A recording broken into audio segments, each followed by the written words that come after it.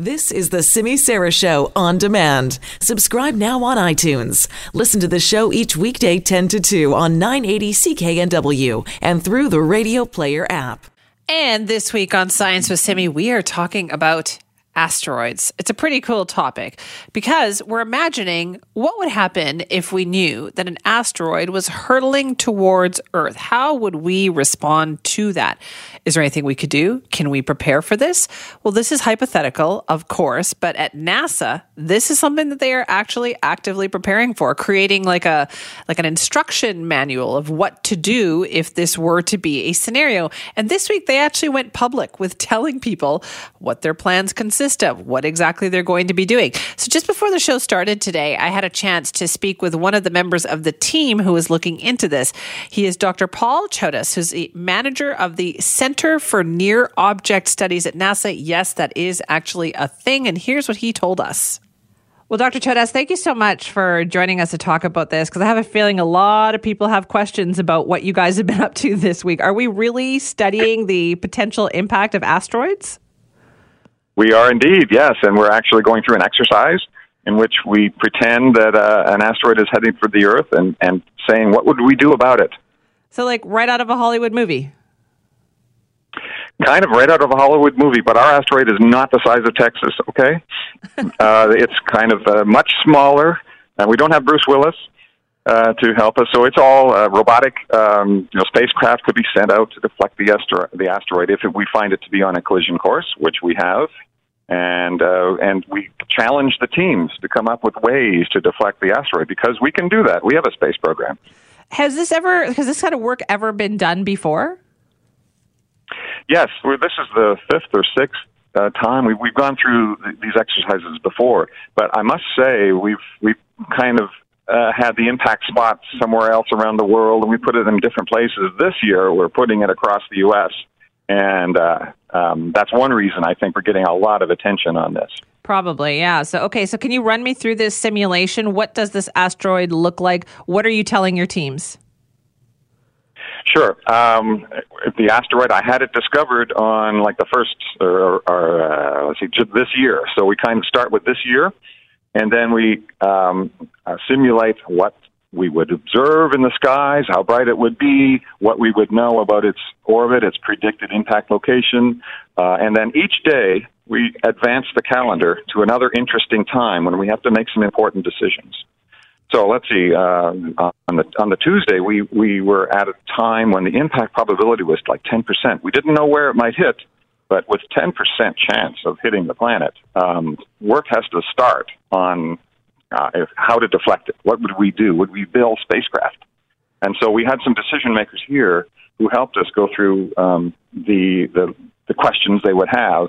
And we decided that, yes, we would start building a certain number of spacecraft, one to investigate and others to deflect. So that was the Tuesday. And then, let's see, on Wednesday, we learned that from our investigation spacecraft, we learned where the asteroid was headed. Yeah, we stepped ahead in the calendar 2 years to that day.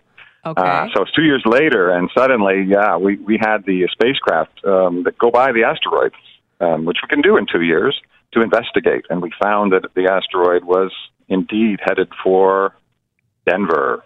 Ooh. So Denver was at risk on the third day of our meeting. Okay, so then how have the teams been doing then? Like, are they rising to the challenge? Are you pleased with what the response has been? Or do you look at this and go, geez, we have some work to do?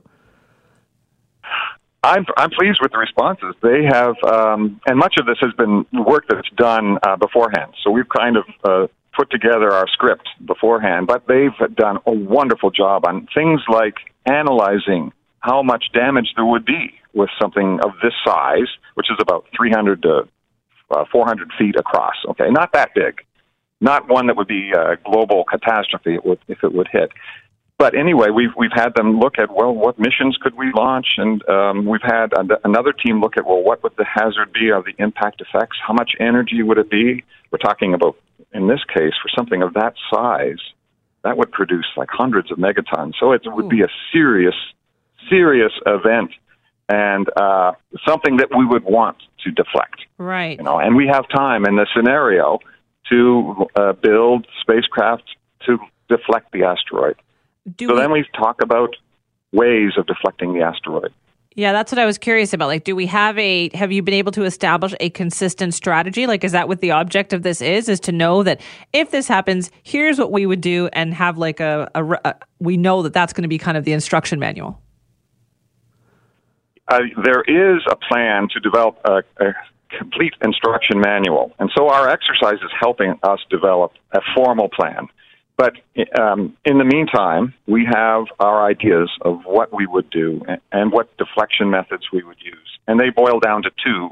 The first one is simply ramming the asteroid with a heavy spacecraft years ahead, of it hitting. And you don't have to hit it too hard, like a centimeter per second, I think was the calculation. But just ramming the spacecraft would move it enough that, over another 3 years, it would miss the Earth. So that's being looked at very carefully, and the issues of doing that. There are all kinds of complications to that, but it's a simple space mission to implement. The second technique we're looking at is to launch the nuclear device to go up next to the asteroid and explode it. Not blow the thing up, which we cannot really do with something of that size. But we would go next to it and the detonation would vaporize part of the asteroid surface, and that would push it. So those are the two techniques we're looking at. Interesting. I guess the problem with this is you don't know how successful you could be until you actually have to do it. Well, yes, NASA has a mission to hit a small moon of an asteroid. The mission is called DART, the Double Asteroid Redirection Test, DART. And that is a funded mission to launch in a couple of years from now, and to hit the moon of asteroid Didymos. It will be a practice case. Interesting. It'll be a practice case where we actually test this idea of ramming an asteroid. Okay. Is there anything that is on our radar at this point, Dr. Chodos? Like, when you look out there, are there asteroids that could be a potential threat that makes us want to make sure we nail all this down? There are no serious threats out there. There are a few that we cannot completely eliminate the possibility of impact, but there are no serious threats like the one that we're doing on this exercise. So you can sleep at night. However, asteroids are there's many that we haven't discovered. So NASA has funded search programs to search the dark skies every night. There's a big one in Tucson, Arizona, another one on Haleakala at Maui. And these are really telescopes that are specialized to search for asteroids. And we're discovering them, dozens of them, a dozen or so every night. Now, many of those are small, but we track them all. So we have a catalog now of over 20,000 near-Earth asteroids that are in our catalog, most of them discovered by NASA-funded programs.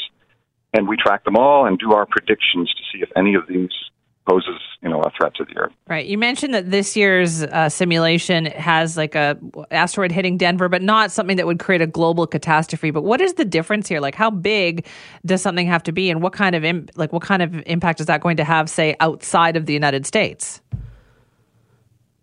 Sure. Well, an asteroid would have to be about half a mile across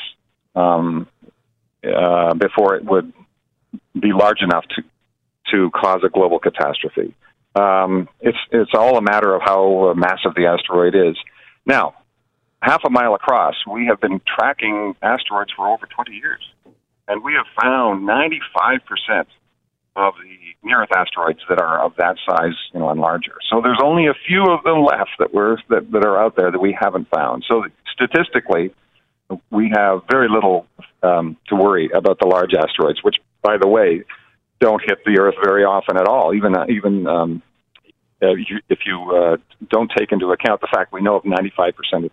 So it's extremely unlikely to have an asteroid of that size hit the Earth.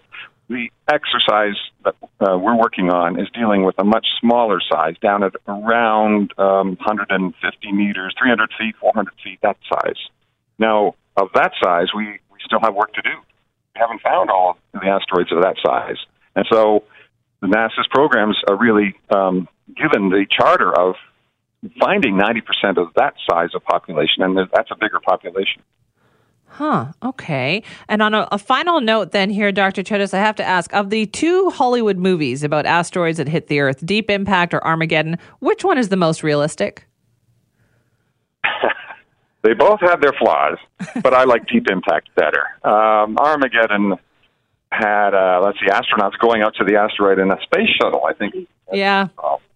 It was not even that. They weren't even astronauts. They were oil riggers or something like that. So, and the asteroid was not the size of Texas. There were so many things wrong with it.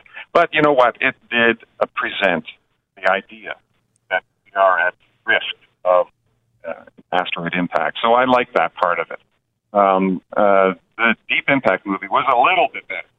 I don't like the fact that we had a backyard telescope finding an asteroid.